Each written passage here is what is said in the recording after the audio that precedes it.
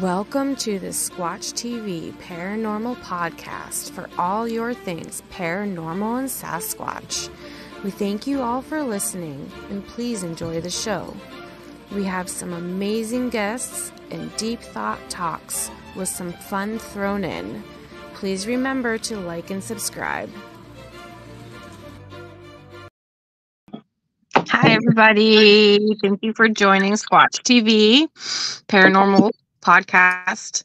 Tonight we have Mike with us and Robert and Darren. Thank you for joining. We're just going to talk Bigfoot today, this afternoon, whatever time it is.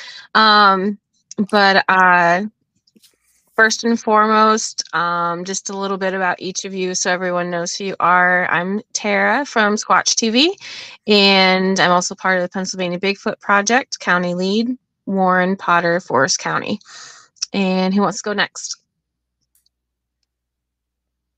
Mike? All right, fine, I'll go. Okay. Mike Hartman, Squatch TV, but today I'm only here as a guest capacity because Tara is in charge, and it was going to be Shane Spencer, but he got lost in the woods. We got a 911 text saying, help, help, help. But he sent me a message the other day, and he said, if anything ever happens to me, you get my gear. So I'm not calling 911. I'm just doing a podcast instead. Sounds good. Robert? Yes, hello, my name is Robert, and I am not officially connected to any group, but I do meet together with Shane and Mike from time to time, along with some others, to investigate as often as I can, usually mostly in the summer when I have more time off. Awesome. Darren? Hey guys, Darren here. Woodbury Bigfoot group. Go out to Woodbury all the time with Shane. Been out with Mike a couple times. Glad to be on. Thank you for being here. So, talking Bigfoot, the first thing that comes to my mind, of course, is the woo factor. Do you guys ever talk about the woo part of Bigfoot? You know what that means? If not, I'll talk about it. No, the woo factor. The woo factor is more so like the side, like you would think Bigfoot is flesh and blood, and that's it. But there are some people that believe he is not flesh and blood, that he comes from outer space, he's mixed with aliens, that they go through portals. Do you guys think any of that exists?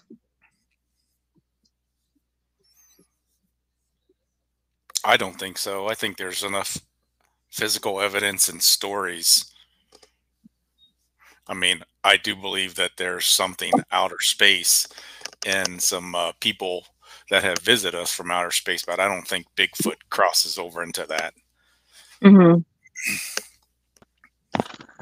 Yeah, I'm in agreement with Darren. I'm not a big fan of those theories or hypothesis, rather.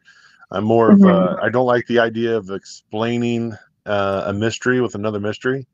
Mm-hmm. I'd rather just stick to what evidence you have and let the evidence lead you to a conclusion. I like that. Mike? This was actually Shane's topic he wanted to bring up. So I'm going to steal his answer. Yeah. Okay, him and I have been talking about the woo and the woo factor because a lot of it keeps coming up on Facebook, it comes up on TikTok, it comes up on Google, and especially when you like post a picture of Bigfoot or something, evidence, then you always get in the comments, which is why Joe Rogan says always ignore the comments, just post your post, never read the comments. But you get a lot of people like, oh, yeah, he must have popped out of his portal long enough for you to take that picture. I'm friends with the forest people. They walk up to my porch and hold my hand, and we sing Kumbaya and roast marshmallows. And then they scurry away in the little hairy Bigfoot family to go live under my apple orchard.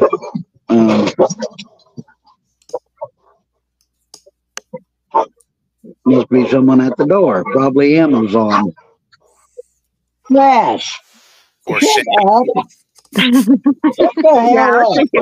I'm in the middle of a goddamn story here. Hey, dumbass, get over here. Sit. Lay down. Don't give me your shit. Lay down. Zip it. I gotta hold her snout shut or she won't quit. Fucking pit bull.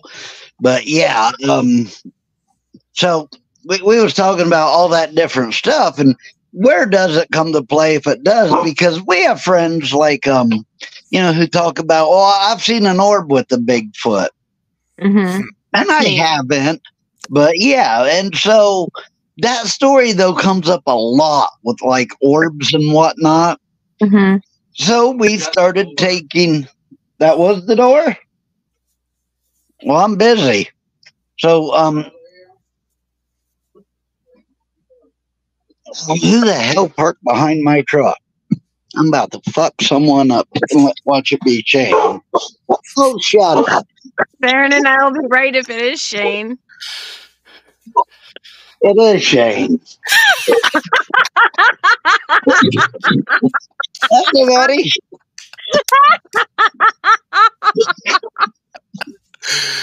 Oh, well, here we were just talking about you. Was it good or bad? It wasn't good. It wasn't good. Yeah, I joined with you. Oh, yeah. Come on in. Oh, okay. That's fine. Speak of the devil, huh? Get in here, dumbass. Move it. Come on. Oh, shut up and come on. Come on. Get in here, dumbass. You want Pepsi or anything? I got some. Well, you're a sweetie, ain't you? Oh, yeah. She just loves the love. All right. Well, I guess Shane and I are going live together. Okay. Oh. Gosh. So we were talking up. He's getting sassy loves. Okay, so we were talking about the woo factor and bringing in the woo is the first thing Tara asked. So Darren gave his answer that they're flesh and blood, and Robert agreed with him, but we had talked about some of the woo stuff. And I started to give my answer, and Sassy threw me off track. Okay. So, where are you at on the woo? Well, there's a lot of people experiencing different woo factors, and I look at it like this. Some of their stories are really convincing, but until I actually have that happen to me, I'm not going to discredit, what somebody's experience. I'm going to say, oh, you're lying, or you're full of it, or whatever. But until I experience it, I'm sort of on the fence. But there again comes the credibility. Mike comes up and tells me something of woo factor. Since I know him personally, I know he ain't gonna blow up the story. Yeah, I can believe it, but still deep down inside, it's like, really, So I listen to people when they say things, and I don't form an opinion one way or the other, really. Mm-hmm. So I know it's possible. I mean, we got Bigfoot, so anything's possible. So definitely. So that's the way I sort of look at it. And I know there's different types of woo factor as far as the Bigfoots. All of a sudden you see them and they disappear, like some say into a portal. I have a really hard time believing that, but I don't have trouble believing somebody's story when they say that. Mhm. I mean, somebody that's credible. But for me to take that part of the realm, I sort of take the part as a flesh and blood creature Mhm. that leaves tracks, that leaves hair, that leaves scat, and and I think there's two different parts of being a researcher. One would be the woo side factor, which some people cover, and the other Mhm. is the flesh and blood, and it's hard to cover them both. So I try to stay in the flesh and blood because that's what I know, and more what I believe in. So, but Hmm. but that's good that there's researchers in both parts of it. Yeah. Because the woo factor is, I've seen some crazy things over the years that I might tell somebody and they, whoa, that's hard to believe, Shane, and it is till it happens to you, I guess. So, Mhm. I mean, look how many people call us crazies for believing in Bigfoot. So, Yeah. Yeah, definitely. to them, that's a woo factor. If we believe in a flesh and blood Bigfoot, that's a woo factor. So, Mhm. Mm. You are crazy, Shane, but not because you believe in Bigfoot. oh, okay, yeah, true. Because Yeah. you believe in 9-pound squirrels. Yeah, and she wasn't even pregnant yet. Yeah, I like to see her when she got big. So, but yeah, what's your take on it, Darren, on the woo side? I mean, where do you stand? I know you believe in flesh and blood, but are you open to the possibility of orbs and portals and? I'm not sure about the portals. The orbs, yes. I mean, there's too many people out there that have seen them, right? You and I have Yeah. talked about it before. There's stuff out there, and there's certainly something. Um, what it is, I don't think anybody can really say, but I haven't been convinced about the portals. I'm not. Mhm. I know that they're flesh and blood. There's too many people that I've talked to and been out and seen too much stuff. So Mhm. Yeah, same here. Everything I've seen never had any woo factor to it as far as Bigfoot. It's you see a flesh and blood creature pushing over a tree, which I seen one time. There's really no woo factor to it. It's a physical being. And Mhm. far as now, how do you all stand on like where they can mind speak? That's something that I would have to experience it firsthand before I could believe in something like that. Like what do they call it? Telepathy. Telepathy. Yeah. Mhm. Yeah. I think it's possible. Do you?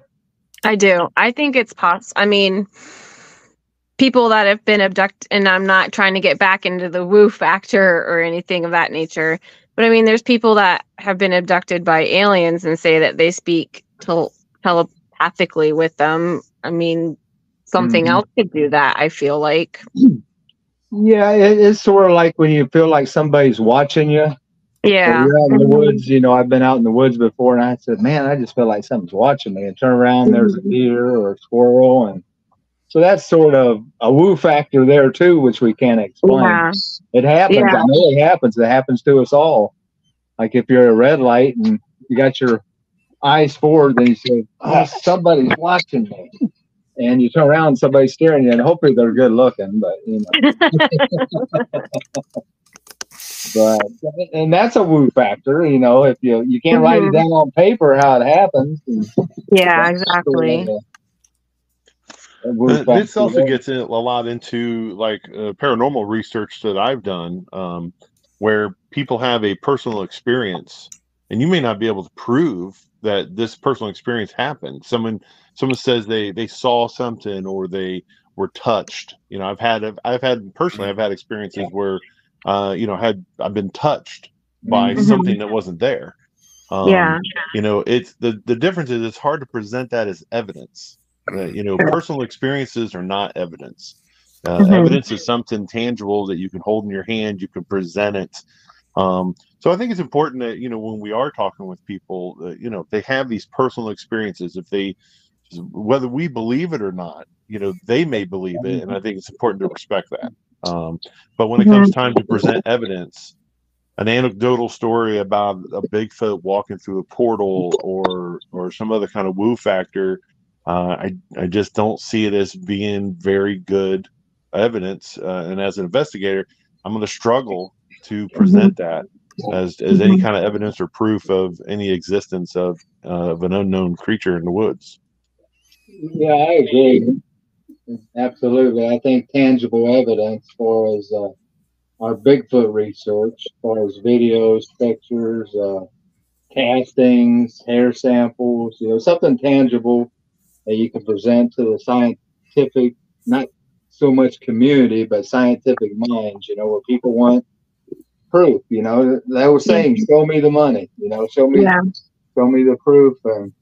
And that's sort of the type of Bigfoot research that I want to do, and I'm doing something that's, I can present evidence, and with the portals and the mind speaking, and I know some people do get some orbs in their videos or the camera, it looks like an orb, but I also know cases of the moon shining through the trees, reflections of the moisture, like after rain or heavy dew, moths, different bugs, but there is some credible people that have seen orbs, that with their own eyes, that it was an orb, It's sort of like some people get Bigfoot pictures that are blurry, and anybody knows if by the time you grab your phone and you get your phone up and you try to focus, that it's just going to be blurry 9 times out of 10.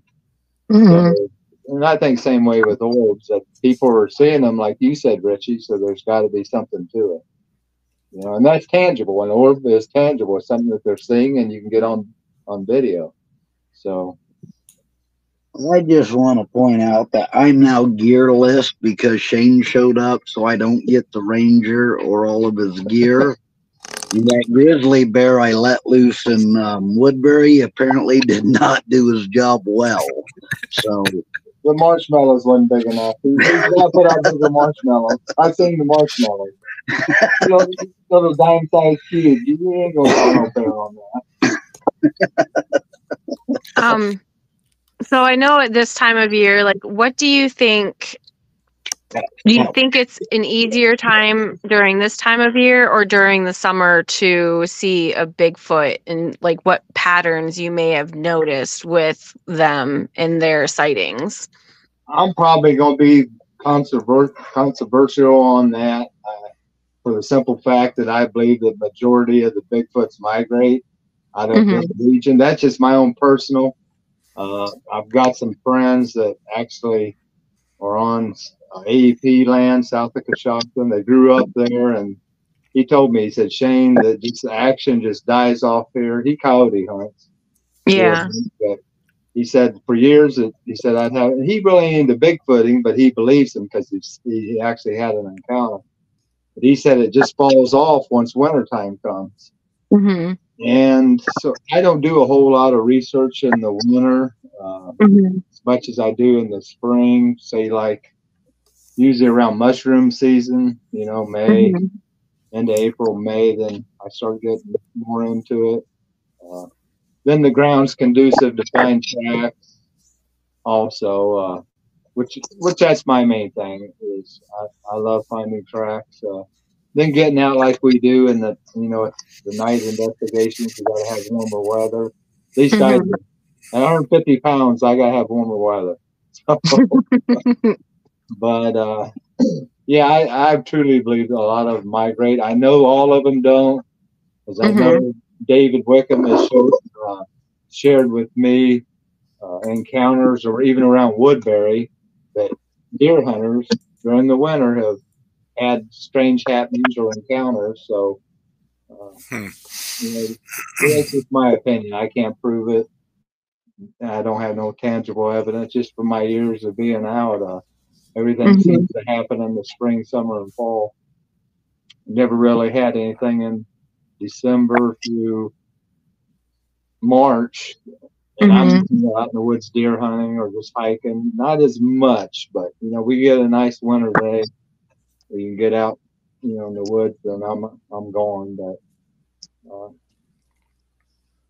there too, it could be a lot of what area you're in. Look how big Wayne National Forest is.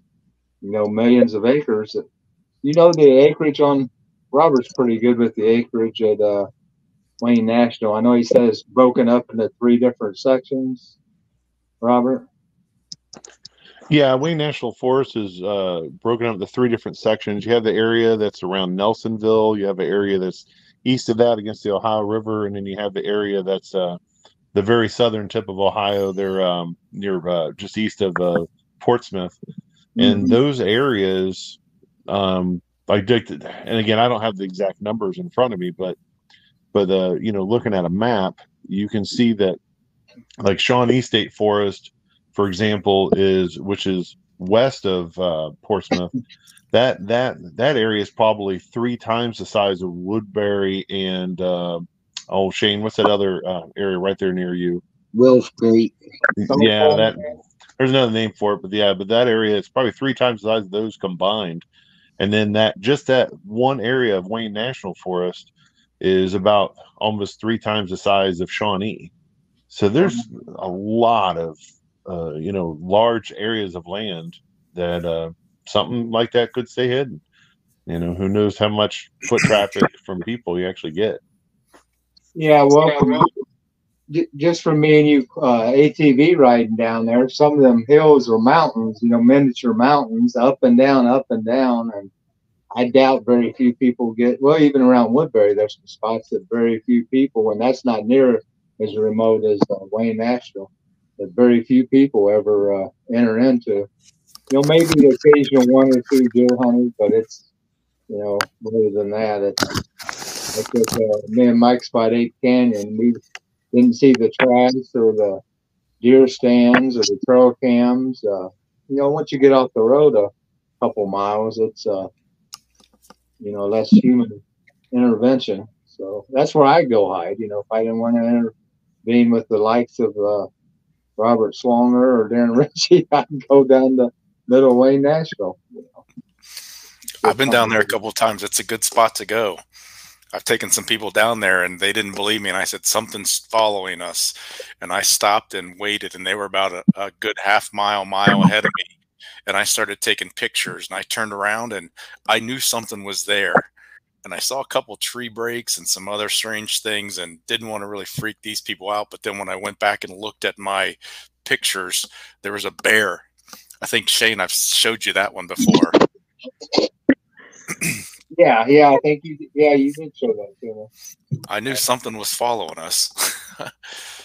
Yeah, and there again, there's the woo factor where you got that feeling that something's watching you or paying attention to what you're doing, and you can't explain it, but it's there, Yep.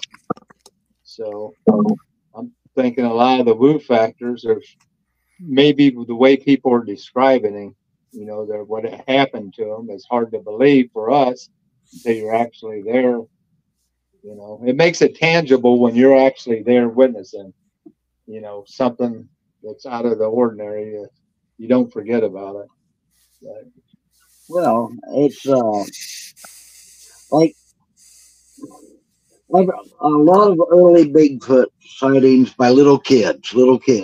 They always say it's a bear because they don't know what other name to use. They don't know. Oh, hey, that's a 7.5 foot Sasquatch. It's reddish brown in color. No, it was a bear. That was the one thing that they can bring to mind. And then as far as winter, wildlife doesn't have to move. It's not hot. They don't have to eat and drink continually. The cold weather slows down your metabolism. So they don't have to move as much in the winter either. If you can find that little itty bitty pocket hidden area, just that little pocket, you don't have to move. If you have a water source, what do you need? I mean, the same food you have 5 feet away is the same food you're going to have 30 feet away. It's going to be pine needles. It's going to be tree barks. It's going to be, maybe if you're lucky and the ground ain't frozen, you could dig up some grubs, because all the harvestable grain is gone. Corn's gone. Soybeans gone. Food sources are gone. There's nothing to travel to. There's no reason to legit walk out of your living room, because your living room is the same damn environment as your kitchen, as your bathroom, it's the same, it's just wood. So Yeah. There's pieces of even Woodbury at 20,000 acres that, like I said, very few people get into, and any time of the year. But they could hold some Bigfoots. They got to be staying somewhere if people were reporting seeing them during deer hunting season, November and December. So, Yeah. There's got to be some around. If only a third of them migrated, or half of whatever the number, there's still some around because of the reports that people have gotten. So I remember probably the best piece of evidence I've ever heard of was Dr. Jeff Meldrum was talking about. They had a cast of a footprint of a it was I want to say handicapped, or where the foot had been damaged. Oh, yeah. From an injury. And then they found the same track, like, 100 miles away in the neighboring state. Like, it went from Oregon to Washington, if I remember correctly, but it's been so long since I've seen that or heard that, I don't remember the details. But yeah, if you can find evidence like that where you can match, tracks or something, that'd probably be the best way to try to prove that they do migrate. The problem is you may be able to prove they migrate, but it's very much more difficult to prove that they don't. Yeah. And another thing Mike was touching on about the being in one area, a little certain spot in the woods that's hardly any human intervention, is food storage. Chipmunks, squirrels, wolverines, porcupine. A lot of them put up food catches. So how do we know that Bigfoot, as smart as it is, we know it's smarter, it done been in a zoo by now.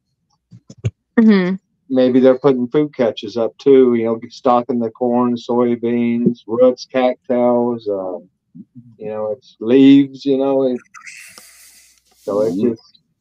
I mean, yeah, it sounds, because there's people that have caches of like camping and hiking gear in certain parts of areas in case they run out of something, and they can go quickly to that. I mean, it totally makes sense for a Bigfoot to be storing stuff like that too.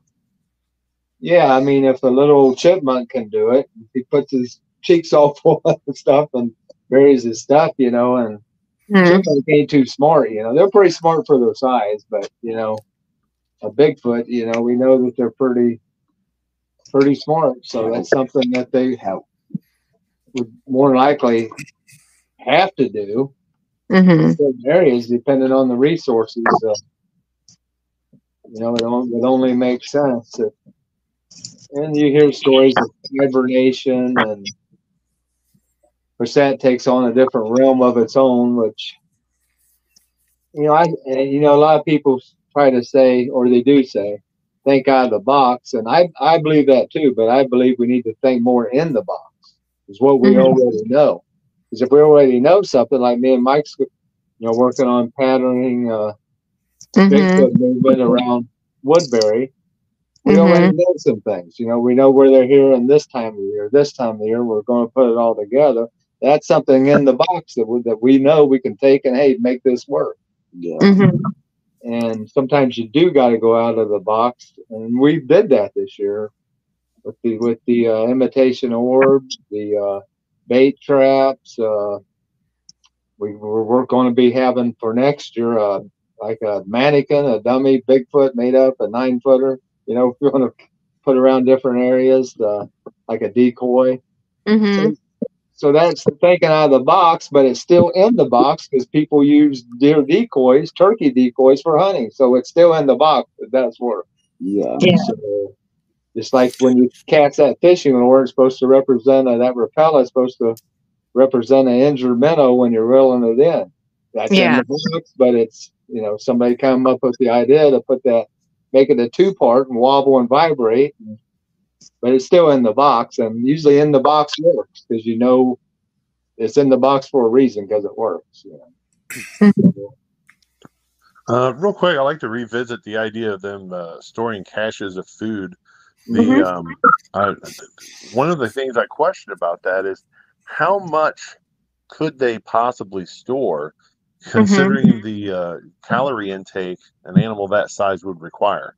I mean, and Mike has a good point about, in the winter they may not need as much if they're slowing down, but also sometimes it requires more energy to generate. If you're as a mammal, it requires more energy to keep yourself warm. So to regulate your temperature in those climates. So yeah, I'm just wondering what could they possibly store and how much of it would they have to store in order to try to get through a winter. And I don't know the answers, but I have to say, I would imagine that they may, if they could store some food, they would still be required to go hunt and scavenge for other food as well. Yeah, absolutely. I mean, squirrels and chipmunks, they got different storage areas, but they're through the winters constantly going through the woods getting food. That's sort of like a catch, is sort of like a reserve, or say the chipmunks or squirrel get the hickory nuts for the high protein. And Bigfoot, there might be certain foods with higher values of different proteins or fats or whatever that they're storing up, because some foods you can't get in the winter, So I would say fatty foods, because if you're familiar with hunting Alaska or anything like that, there's one term you'll always hear up there, and it's that they're protein starved. They're not protein starved. They're protein poisoned, fat starved, because it's such a hungry country, and everything you shoot up there doesn't have a whole lot of fat. Like every Alaskan household out there probably has a 5-gallon bucket of Crisco in it, because the animals are super lean and the fat's not there. Everything gets protein poisoned, fat starved. So I would say that the stash would be fatty food. Yeah, it makes sense. Yeah. But how much it would take, I mean, I've heard of deer stackings where people have found like literally a pile of deer just in the middle of the woods. That happened right up here in northern Ohio. One of the largest stackings I ever heard of. It was like 5 feet tall and 10 foot in diameter. And it was just a pile of deer, just all piled up. But then we also do things that, like if a Bigfoot were to be seen moving in the winter, if there's a processing plant towards the edge of the woods, if there's deer hunters, what do, they shoot an animal, they leave the liver, they leave the heart, they leave protein, they leave the rib cages. Some only quarter and take the fronts and the hinds, and they leave the midsection except for the back strap, so they leave this giant rib cage. Well, that rib cage has that layer of fat on it. Farms, the best time, if you're sending your livestock to a producer to do it, it's one thing. They're set up to do it. They have freezer units, they have refrigeration units. If you're a farmer doing it on your own, you butcher in the winter time because it gives you time to butcher without your food going bad, your meat. So then what are you doing? You're taking cow guts, pig guts, all this stuff, and you're dumping it on the edge of a property probably, or feeding it back into your animals, which with cows is now illegal because of mad cow disease, but you can still do it with your pork products. That most people dump that stuff, and we kind of create catches for them in some aspect. Yeah, absolutely. And right now is the last day of gun deer season. So next week, there's going to be 0 people in the woods. But how many deer are going to be running around with a bullet hole in them or dead in a thicket because someone lost the deer, or, oh, I didn't get it, and really they hit it right through the hindquarters and blew its ass out? So Yeah. and that deer's going to be wounded. It's going to be easy pickings. Right now, in some areas, there is still standing corn. There's one right by where I work. The guy he's the last to cut. So you had that food source of the corn. Well, not only that, that's where all the deer are going to hide during deer season because most deer hunters don't walk through a cornfield. I think if you can pattern that food, maybe yes, the catch, but also following the wildlife and knowing things like that, like what, hey, every year for some reason, this guy, when it gets cold, throws out like 3 wheelbarrow loads of pig livers. It's the best meal ever. I can go, and pick up on that stuff. Yeah, that makes sense. Yeah. Something I always try to listen to, folks is, Woodbury is right in between, Guernsey, Tuscarora, and Coshocton County, which are the highest deer populations, and they always take the most deer during gun season. So, Mike, that's a great point. But what I'm trying to watch in the wildlife recordings is turkey. And if there's turkey up there, and I don't hear a lot about it, but I'm wondering the same thing, Mike, about turkey season, right, in the spring. And, they nest up in the trees. And I have to believe that Bigfoot, go after them as well. It's just easy picking. Squirrels, chipmunks, and the little baby turkeys. And then the other point about hoarding food. I mean, last time Shane and I were out, we were literally tripping over the black walnuts. Black walnuts are everywhere up there. Just another nice source of food to store for them. Yeah, it would be. And nuts have got a lot of fatty acids in it. Yeah, they'd be fatty. So that would definitely be Then you look at all the road kills everywhere, especially on some of these back roads. Who's to say with nighttime they're not going out and grabbing them? And by the weather, January the meat stays good. For up till March. So yeah, that's a lot of possibilities. I've read a lot about. Robert was just mentioning something about Washington, Oregon. The place out there is the Walla Walla, just on the border of Washington and Oregon there. And there's some famous stuff that's happening there and a couple books written about it. But about food storage is our grape and our vineries. I don't think we have many. I think you guys have some up there north of you guys, right there on the border of Ohio and Pennsylvania. There's a couple wineries up there, and there could be some, but really like to hear some stories about people with like little vineyards and their grapes. We have lots of apples, peaches, and pears and that type of stuff just south of Nelsonville, and that's not too far from Woodbury. So just like to learn more about apple orchards. There's big ones out there, and then also the grapes. The people trying to make wine now. Yeah, I know at one time Coshocton County used to have tons of apple orchards. But during the Great Depression, all the apple orchards, the price on them went so far down that a lot of farms had to close down. And Coshocton's mostly woods now. It grew up back up in the woods outside the mining in Coshocton County. But sort of like deer, deer used to be classified, I don't know how many years ago, but they classified them as a grazing animal.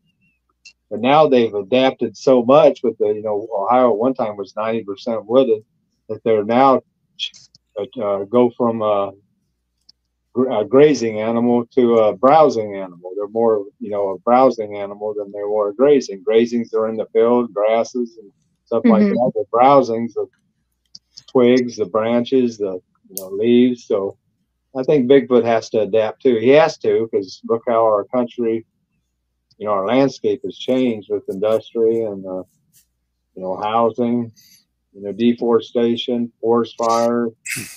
The list going. He has to adapt, just like the coyotes adapted to Ohio. It's just you don't I think adapt. we can all agree that this animal would obviously have to be an omnivore. So both, vegetables, plants, as well as meats. But I also think about black bears and how they're not only scavengers, omnivores, but they also are opportunistic.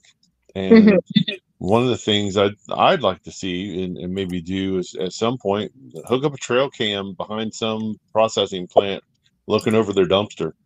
Who's to say these things aren't coming in at night when there's no one around, clearing out a dumpster? I mean, because most of these places probably wouldn't even think of putting cameras on their dumpsters. I mean, why would they care? They're throwing it away anyway, so there's nothing to protect. But you had the opportunity to scan that and maybe get evidence that way. Yeah, I've seen a couple of documentaries that had dumpster diving squatches in it that people would claim that they was getting in the dumpsters, which makes perfect sense. At nighttime, they go where they want. We can't see them. So they got free range during the night. So, and it's funny, Shane, that you mentioned the apple orchards. I was thinking about this before, where on your property, it'd be an ideal place to plant like a nice small little apple orchard or pear trees or something. Right something on top. Something that would draw them in. Maybe get some evidence that way. Yeah, that farm beside me, Blair, that 160 acres, that went back in the 40s. That was all apple orchard. And how I know that, Mr. I can't think of his name. His son owns the winery called the Killing Tree on County Road 4. We call him Junior, but he's probably in his 80s. And he said, he told me, was telling me all this history of Coshocton County that I had no idea about. And that was Coshocton being mostly apple orchards and fruit orchards until the Great Depression, and then that put them all out of business. He was telling me that hillside there to the right of me was all orchard. Now it's big trees. That's 80 some years ago the trees have grown. But yeah, it's sort of interesting. Well, not only that, guys, but just north of Woodbury too, and I've always been fascinated with it, is the Amish. Right, Mike, you were saying about how the guy down the street from you is the last one who's cut down his corn. Look at the Amish. They take the wheat and they make those barrels, well, whatever haystack stuff, and they put it out there. Be interesting to see just north of you guys down in Millersburg and Berlin and up there and oh gosh, the Sugar Creek, that's all north of Woodbury. So if they're coming through there, the Amish have lots to offer them as well on all of their, livestock and whatever they have out there. Yeah, even around Nashport, there's a lot of sightings of exactly what you're saying, Darren, of them crossing, I believe that's 39, they Route 39. Yeah, 39 goes from Loudonville all the way over, in New Philadelphia. Yeah, the Nashport, and there's a lot of reportings of them seeing them in Nashport, but also road crossings right there at 39. And if you go past it, it looks like a totally different county because it's fields and very little woods. Then you get the south side of 39, it's all woods. So yeah, that would be like I said, nighttime they can go where they want to. They can cross an open field, a couple 100-acre open field at night. They don't care. They know we can't see them. Go there and get food that way. There's 2 or 3 cases, if not more, of actual road crossings there at 39. And I drove by them. I had to go up and see them. There was the most unlikely spot that you would think a Bigfoot would cross. But there again, at nighttime, they can cross where they want to. That reminds me of something my another person that's a Bigfoot researcher, when she was out in Oklahoma, they saw a Bigfoot run from one of the casinos across the parking lot and across some highway that was really busy. And it was because they had dumpsters out in the back of the casino. And there were actually people that were terrified and wouldn't take the trash out at night because they would encounter the Bigfoot. Oh, wow. Yeah, that makes perfectly good sense because, if you're hungry, you got to have calories to survive. If you or me, we would go dumpster diving if we had to sustain ourselves. So, Yeah, and once you learn it, you don't have to, like, guys who put out deer feeders that are on a timer. And let's say the feeder kicks on at 7 a.m. At 6:45, there's 19 deer around that feeder staring at it because they know that motor's about to kick on and they're about to get food. They learn that pattern just as we're trying to learn their patterns. They've got their own that they've learned. So that's interesting, Mike. The noises of now people who are doing that type of stuff, like those feeders, animals know those noises, and they're attracted to the noises. Yeah, there's when you go out west hunting, Montana, Idaho, Utah, now hunters are being warned that when you shoot a deer, you have to watch your back because grizzly bears have learned to charge the sound of a gunshot because they know it means a dead animal. So if you shoot something, that's when you go from being a hunter to being a security agent. To make sure, and they say get your guts out and get your animal, get the hell out, get it down, gut it. Once you make your shot, don't screw around, get out of that area. Clean it before the bear dies. Yep. Yeah. I was in Mombasa, Kenya, and visited a crocodile farm, and they had it was at 5 o'clock. They had a feeding where this guy would go out and he would hang chickens off of a hook, dead plucked chickens, and feed them to the alligators, kind of for show, but also to feed them. But beforehand, just like you were all saying with the deer feeders and the bears, these crocodiles knew it was feeding time, but no one gave them a clue. There wasn't any. They just knew that it was a feeding time. And if a more primitive animal, a reptile like a crocodile, can figure it out, a more advanced animal that's a mammal certainly can. And especially if it's what we would consider an intelligent animal, such as like a dolphin or a human, or in this case, a Bigfoot. Yeah. Yeah, I'll tell you all a little secret. Sometimes you take the kids or grandkids to the zoo and you say, today's not a good day. It's hot out, humid, the animals ain't going to be active. Well, I got a big bunch of keys, about 10 pounds of keys. Well, maybe not quite 10 pounds. 9 pounds. Here we go. And I got them on my pocket, and you go inside on the building show, you look through the glass, the animal's hid in a hole or sleeping. I just jingle my keys. Man, they would jump right up and start running around. They was thinking it was feeding time. So I did that everywhere where we went that day. I just jingled my keys if they wasn't moving. And you dirty dog. What kind of animal cruelty are you running at us? Yeah. Let those poor things think they're about to get fed, and then just laugh. Nope, I just want to get break out the old Polaroid here. Yeah, smile. Yep, that's some dirty pool, but I'm using it. Yeah, they jump right up. I mean, it's monkeys or whatever being. Where you going from the dark areas, the lemurs. Do you guys all things?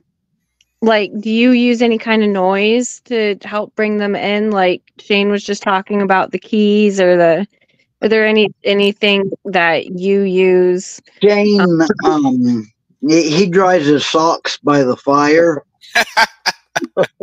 and that odor is more. Don't be taking your shoes off. That is more than potent when there's wet socks dried by. But actually, no, we actually don't. Maybe it's not a half bad idea. Something we could look into. Yeah. Some people use coyote calls.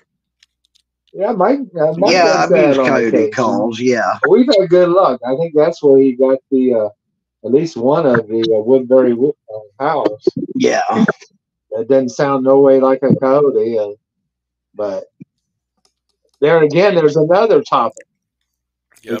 Thing too is, does Bigfoot use other animals like we use beagles to hunt rabbits or dogs to track deer or pheasants? Does Bigfoot use animals such as coyotes and fox in a partnership? Mm-hmm. And I say yes. I was going to ask about that. If you think there's a part or something between coyotes and Bigfoot, because it seems to be. It does. It really does seem to be something there, because a lot of times when people have reports, they say, well, we heard this loud scream or whoop or howl, and all of a sudden the coyotes went off. And Yeah, I have a vocalization like that from 7 minutes from my house, of coyotes, and you can hear a Bigfoot howling in there. yeah, there's some correlation, like the Alaskan trappers, when they run their trap lines, they'll the wild foxes got to where they would follow them, because they know the trappers would take their mink or whatever they got, beaver, out of the trap, gut it, and throw all the intros out. Then the coyote would be the fox would be 5-10 feet away, looking up at him, waiting to throw him out. Then he'd eat them, and he'd go to trap line to trap line to trap line.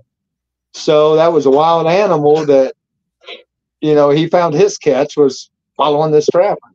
Mm-hmm. So there is a report from a credible witness, and then when he's a really good friend of mine. I call him the mountain man of AEP land, because he's been there all his life. He raised right in Coshocton. I won't give his name, but he told me one time on his sighting, he said, Shane, there was a fox setting right beside the Bigfoot when I seen him. He was with 2 other guys. And he said they was like they was coordinating together. He said the Bigfoot was sort of turned away from him. He said when the guy in the Gillo suit, because the Gillo suit would have the glare off the sun from the fabric, he said it was at maybe 60 yards away, and they all 3 seen it that he was with. And he said the Bigfoot turned and took off and run. The fox was running right behind him, running together. And I thought, man, that is just so hard to believe. I know Lance. I trust him like I do Mike or Robert or Darren, but it's just so hard to believe. But then I heard about the Alaskan trappers, the foxes follow them. So who's to say that Bigfoot didn't catch a cub, dig out a cub, train it like we would a dog? Josh just had a wild fox. Champagne fox. Yeah. So that ain't out of the realm. It was for me until I heard the credible witness, my buddy, tell me this. Mm-hmm. And I know he wasn't making it up, and he was for real. So, and I believe him, so. Yeah. So what, along that lines, we've all been over there. I'd like to get some trail cameras of those beavers in Woodbury. I want to see cordwood beaver. Yes, he's got me curious. I got to see that little bastard in that. That's all there is to it. That is pretty amazing. I was down there with Shane, like the week after, and he showed me that. That's pretty amazing. That one's way back in the middle of that thing. But I've been watching a lot of documentaries on beavers now, just because there's so many signs of it up there in Woodbury, as you guys know, and. I actually heard a beaver slap its tail on the water, and it's like a warning sign. Have you guys ever heard anything out there at night in Woodbury with the beavers slapping their tails in the water? I've heard it at daytime. Usually you spook them. Yeah. Usually that slap, they know that something's around. So, but we're never like right on top of the ponds. So, yeah, right around the corner, right in front of the fridge. So, yeah, that's something that I do listen to. And I can't say, because I've recorded some distant wood knocks, I can't say for sure it wasn't a beaver tail slapping, because they would sound very, very similar at nighttime at a distance. But one of the more... I got a cool beaver story for you. All right, I'll say it. I'll tell you real quick. So out west, they ran out of beavers after Mountain Man era and after the trappers. So the ODNR got this genius idea that they were going to take 39 beavers, and they were going to build these special cages, and they were going to paradrop beavers back in Montana in the Bitterroot Mountains.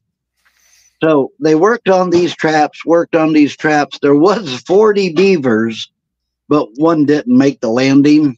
Only 39 did, so they lost 1 out of 40. But the number one beaver that they tested the traps with and whatnot, and this was males, was the male count, it was a pair. It was a male-female pair, 40 pairs.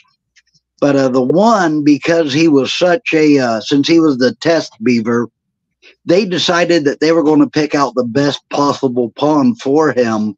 And not only did they airdrop him with one lady, but they dropped him with 2 ladies. So they gave him 2 girlfriends when they kicked him out of the airplane. And then the cage would land, the sides would open up, and that's how beavers got reintroduced into the West, was that they were thrown out of airplanes and paratroopers. Huh. They lost 1 out of 40, 1 pair out of 40. Wow. That's It is. It's a cool story. Yeah, it is. It is hot. Hey, Tara, you had asked about making sounds, trying to draw in, possible Sasquatch and stuff. One of the first times I went out, I was with my friend Jim. Actually, it was the first time I met Shane. Jim, we didn't use sounds, but Jim brought with him. He builds. He's involved in like Comic-Cons and stuff, and he brought with him a pair of lightsabers. That real nice, high quality ones that you'd see, people that dress up and wear, and we were just kind of playing with those next to this pond in Woodbury, just like a couple of nerds swinging this lightsaber around, and then we just set them on top of the vehicle, and that night we actually did have, the air was as still as you could possibly get it, but that night we did have a tree fall on the other side of the ridge. Wow. From us. So, our hypothesis was that, if we're here, they're watching us. Yeah. So let's give them something that they've never seen before. Mm-hmm. And, the lightsabers might make them more curious. So that was his idea. And I give Jim all the credit for that. And it seemed to work. We had something. That's pretty awesome. So you introduced me to 2 grown-ass men who go out in the middle of the woods with lightsabers. You're not my father. And you thought that these guys would be great for me to meet. Like, hey, let's go in the woods with these grown-ass stormtroopers. All right, good looking at. All right. I got you. Here's another one that you might find interesting too. And Shane knows about this, and I've probably shared it with Mike. I know Shane knows about it more firsthand. But when we had planned to come out that first time, this has been, I want to say this is 3 years ago. I decided, I had a Saturday off. I was bored. I was like, I'm just going to drive out there. I'm going to explore the area on my own and get a feel, for Woodbury. I'd never been there before. So, there was a point where I had been driving around and I stopped, and there was this gate going into some private land, and I just walked up and I had to relieve myself. Well, I did that, made a short video for my 2 friends, got back in my vehicle, and I took off. Well, when we came back 3 days later, and Jim was following me, that spot where I had parked my vehicle, there was a tree fall. And we stopped, checked it out. Later, we have David Wickham come out, and Shane looked at it. And, from all accounts, there was no reason for that tree to have fallen over. It broke 10 feet up. It was literally 10 feet high where it broke. There was nothing else around. I even, when I got home, checked the weather, and there was no wind gusts or heavy winds or anything. And even if it were the wind, the tree fell the wrong direction. And I couldn't help but wonder, and again, this is sheer speculation on my part, but did I mark my territory in someone else's territory? Oh my gosh, that's an awesome thought. Yeah, that could be. Yeah. I got it on video. I was just that lucky. But there's a video of me on YouTube, and I'm looking at a footprint. It's a bluebird day, not a breath of wind, and over the camera you hear, and then you hear a tree fall right across from me.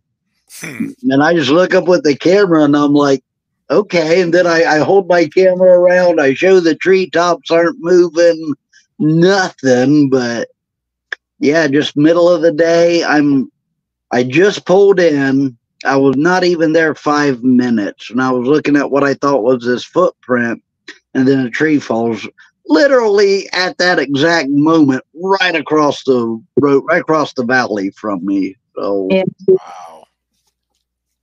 It's crazy. We did have another woo moment at Mike probably remembers.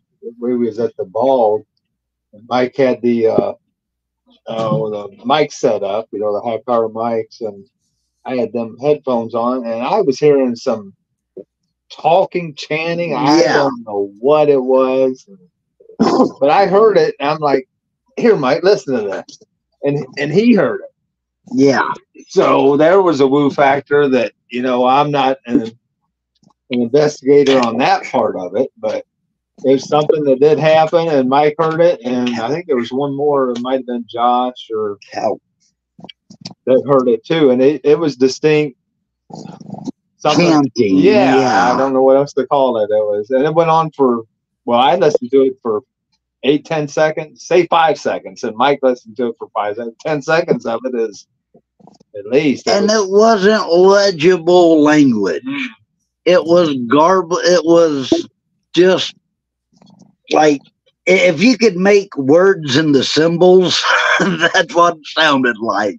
If you could make words into symbols, that's what the hell we heard. Yeah, exactly. Nothing else around. I mean, it just no, we're middle of nowhere. Yeah. There's no houses, no nothing around us. And across the way, we get this weird ass chanting.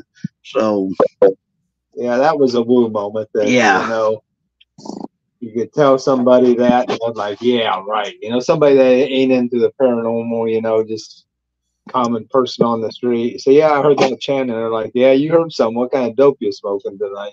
Right. But it was a woo factor, but we know it happened. So that's why I can't dismiss other people's claims of woo factors. Yeah. If they accept mine, I should accept theirs. It's a courtesy thing, I don't have to put you down. You don't put me down. Just tell your story and be truthful. If you're credible.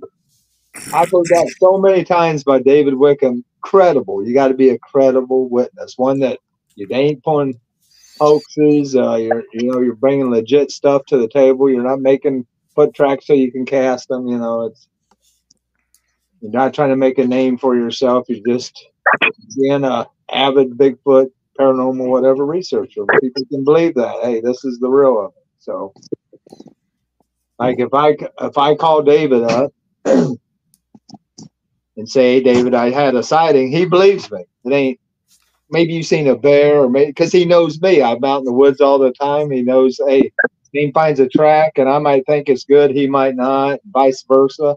We got to have respect for our evidence. You got to have respect for each other, but we got to have respect to our evidence or presenting it to somebody that's a stranger or a newbie or whatever. It's got to. That's what I try to do. Bring something not only tangible, but as we know, most Bigfoot research is not tangible.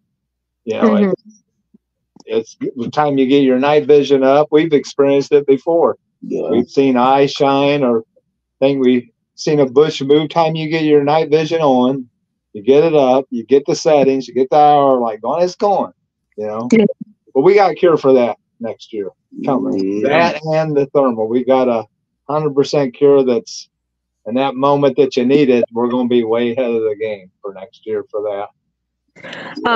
Aaron or Robert, do you guys have any plans on changing up your research tactics, or are you good with research now? For myself, my biggest thing I need to do the most is just get out there more. I live closer to Columbus, so it's a little harder for me to get out. I'm just not next door to an area where to be easily investigated. I'm about from the Woodbury. I'm about an hour and a half away. Yeah. So that's kind of a real time logistics commitment to get out there and do that. But as far otherwise, I'm a bit of a minimalist, but I realize, and I got that from the paranormal.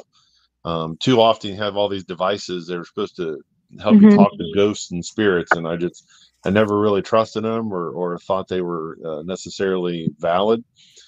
So I kind of need to get away from that a little bit with the Bigfoot stuff, because I think technology is going to be key, more so than with paranormal. It's going to be more key to finding tangible evidence.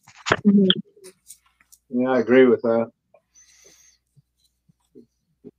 Yeah, I just got to keep I just got to keep Shane's advice. Where is it? Last time we were out, I must have dropped this little thing about 5 times, and then Shane said, "Why don't you tie something on there so we don't have to look for it anymore?" So just keep trying different stuff, you know. Shane, I might give you this thing, because I took it out the other day too, and I dropped it and went back and had to find it again. Man, waste more time trying to find your gadget, your gear. Yeah, you might as well just give it to me, Rick. Yeah, might as well. You've seen the briars I had to backtrack through on these bushes, and we'd already walked 10 miles, and here I'm backtracking too. So, speaking of which, there's your recorder. Oh, yeah. So, yeah. That's another thing I want to upgrade on is Mike's got an awesome one, but our plans this year, you know, maybe hiking and camping, we need something that's, you know, more compact, and we need a sponsor. We need money. So, you know, a lot of things that we want to do, you know, you're limited, you know. So we got bills and with inflation how it is, but we do the best we can. So yeah, I just bought a pretty cheap night vision. It's black and white, but I've taken it down by my river where we do bonfiring and let the kids play with it, and let the women grab a hold of it. You can see the deer clear as day, and they're about, I don't know, 50, 60 yards away, and this thing records. So I'm anxious to get it out. It's not black, or it's not color, but it's black and white, and you can zoom in. So that's pretty nice. I got it for 50, 60 bucks. I was telling Shane it was a really great find. So anxious to get that out in the woods. Yeah, upgrading our equipment is going to be key, because that night we heard the whoop. It was the most clear. It was like you was watching a Bigfoot show, you know, a credible documentary. And you hear whoop. We heard it just crystal clear and plain. We knew it's nothing else on earth but a Bigfoot. We knew that. Then we might. Since we heard it, we knew it was a Bigfoot. There wasn't nothing else. We know the animals enough around Ohio that we know pretty much every sound they're going to make. That was a Bigfoot. Yeah, I'm pretty sure we even fist bumped when that happened. So, I mean, it was great. But I got it on this recorder, and I was glad that I did. But if I'd had a better recorder, you know, I presented you know, and it didn't sound nothing like what we actually heard. So if we can upgrade our equipment to say, hey, this is what I heard this, and I got it on this, and it sounds exactly like what I heard. We're as close as possible. So I did get it, but it wasn't something that I could say, present it to somebody and say, yeah, that's an awesome whoop. No, because you just heard on a 10% of what me and Mike and whoever else was there heard. So it was upgrading equipment's definitely you know. Yeah, and speaking of recorders, the one thing, like Tara, you were asking about what to do differently. Keep those recorders going all night long, even if you don't think anything's happening, because Shane and I and my buddy Jim, we were witness to an incredible display of wood knocks one night in Woodbury, some movement and some other noises, and had no evidence of it, because we had kind of, you know, conceded that nothing's going to happen tonight, and we'd all but put our stuff away, just sitting around the fire, just talking, you know, BSing. And all of a sudden, all this activity happened before we could even get ourselves together. It was over. If you don't mind, Robert, tell that story. I don't know if Tara or Darren has heard it. You're a better storyteller than I am. If you would tell that. Yeah, that's fine. I'll share that. So we were in Woodbury, and we're just parked. Shane brought his truck, and Jim had his truck, and we're just sitting there. Shane's in back of his truck. I'm sitting in the tailgate of Jim's truck. Jim's sitting in a chair. And all of a sudden, you know, gosh, it was like 1:15 in the morning, I want to say. 1:15 in the morning. And all of a sudden, we just heard this wood knock to the east of us, loud and clear. I'm going to guess, say 35 yards. Yeah, it was to close. guess. Yeah, it was fairly close. And he was plain as anything. We're all like, whoa, whoa, whoa, what'd you hear? What was that? And then I remember Shane, you jumped off, you kind of let out a yelp, jumped off the back of your truck. I did. No, I didn't hear it, and Jim didn't hear it, but Shane said he heard something at the time. The way you explained it was like you heard something sigh or hail, something big and heavy and deep, and that scared you. I remember your exact words were, "It made me feel like I just wanted to get in my truck and go home." Yeah, you didn't even want to be there at that point. But well, then not long after that, right from the same direction that he heard the exhale, we heard another knock.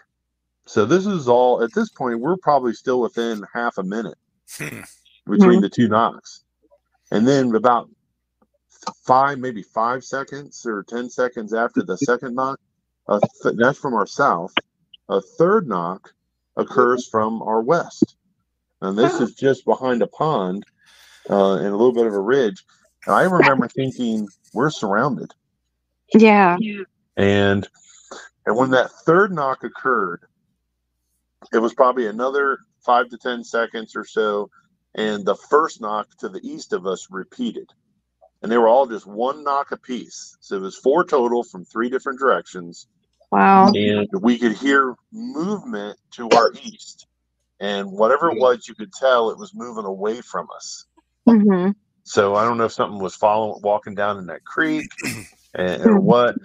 And then there was one other weird thing, and from the pond, I'm going to say the pond's kind of diagonal from northwest to southeast. From the southeast end of the pond, there was a frog that just started ribbiting. Now, the way I describe it is, you usually have the frogs, and this goes kind of funny, but the frogs are like, ribbit, ribbit, hey ladies, I'm over here, ribbit, just casual. And then you probably heard frogs where they cry out like being attacked by a snake or something. It sound almost like a baby crying. It's gonna, it's kind of sound. Yeah, it was. This one was neither of those. It was something in between. It was a ribbit, like a traditional bullfrog ribbit, but it sounded agitated, like it was warning. I mean, just to try to mimic it as best I can would be to say it was like a ribbit, ribbit, ribbit, ribbit, ribbit, ribbit, ribbit, ribbit, ribbit, like a look out, there's something here. And then on the other end of the pond was another one responding to it, and they were both doing the same thing back and forth. And that was right after the third knock, the one that was closest to the pond. And that continued until just after the movement ceased, and whatever was moving away from us moved away. And then finally the frogs settled down. And so the one thing, that noise that Shane heard, I mean, maybe it was a deer, maybe it just grunted or something. Maybe we were just a little heightened at that moment. Well, I went back to the woods. I mean, all kinds of things move through the woods, right? And even the frogs. I mean, I'm no, zoologist. How do I know what kind of sounds frogs make in the middle of the night? But the one thing we can't explain is the wood knocks surrounding us in 3 different directions. Yeah, and then just like that, they were done. The whole incident lasted 2 minutes. Yeah. And then it was done. And they left, and we were there for another hour and 15 minutes, and nothing else ever happened. Yeah. Yeah, I did go back the next day, and where I was sitting on the truck and down over that hill towards that bog swamp area, I did see a log probably this big around where something had stepped on it. It was about this wide, like a foot, like a little wider than my foot, and had stepped on it and broke it down because it was log going like this, like something had stepped there. And that was right where I heard that breathing sigh, whatever it was. Then we did, after we heard the knocks, remember, Robert, you and James went the one way down the lane. I forget the time frame, of maybe a couple minutes after the last knock. You and James went one way, and I went the other way with scanning with our night vision. You might have had thermals with us, but we didn't catch anything. I was trying to get ahead. No, we didn't catch anything. Yeah, you're scared in the moment, but you're there to get evidence. So I went by myself down that long lane that they told me to go by myself at, forced me to at gunpoint. And I went down it like a man, and they went the other way. But I was all by myself, though, for, 3 or 4 hours sitting there. You guys made me stay down there. You had a lightsaber. You were good. Yeah, he gave me a lightsaber against a 9-foot Hulk. Yeah. But no, that was, and funny thing that happened to that night, Robert. We was at AEP before that, and all them razors and quads running around and run us out of there. So we was like, are we gonna go home? And Robert suggested the spot there at Woodbury, and sure enough, 11:30, 12 o'clock, we headed there, and it paid off. Who would have known, you know? Mm-hmm. That was a crazy night. Yeah, I do remember just sitting there on the tailgate and just, I mean, I wasn't necessarily, I wouldn't say scared, but I was definitely on alert. And again, that whole idea that, I mean, we're all armed. You know, we don't go out there without a sidearm, but just thinking we're surrounded. I just remember that feeling of, wow, there's only one way out of here, and that's north, back up the road. Yeah. And for $3.99.99, we'll take you there. If you're listening on this episode tonight, just we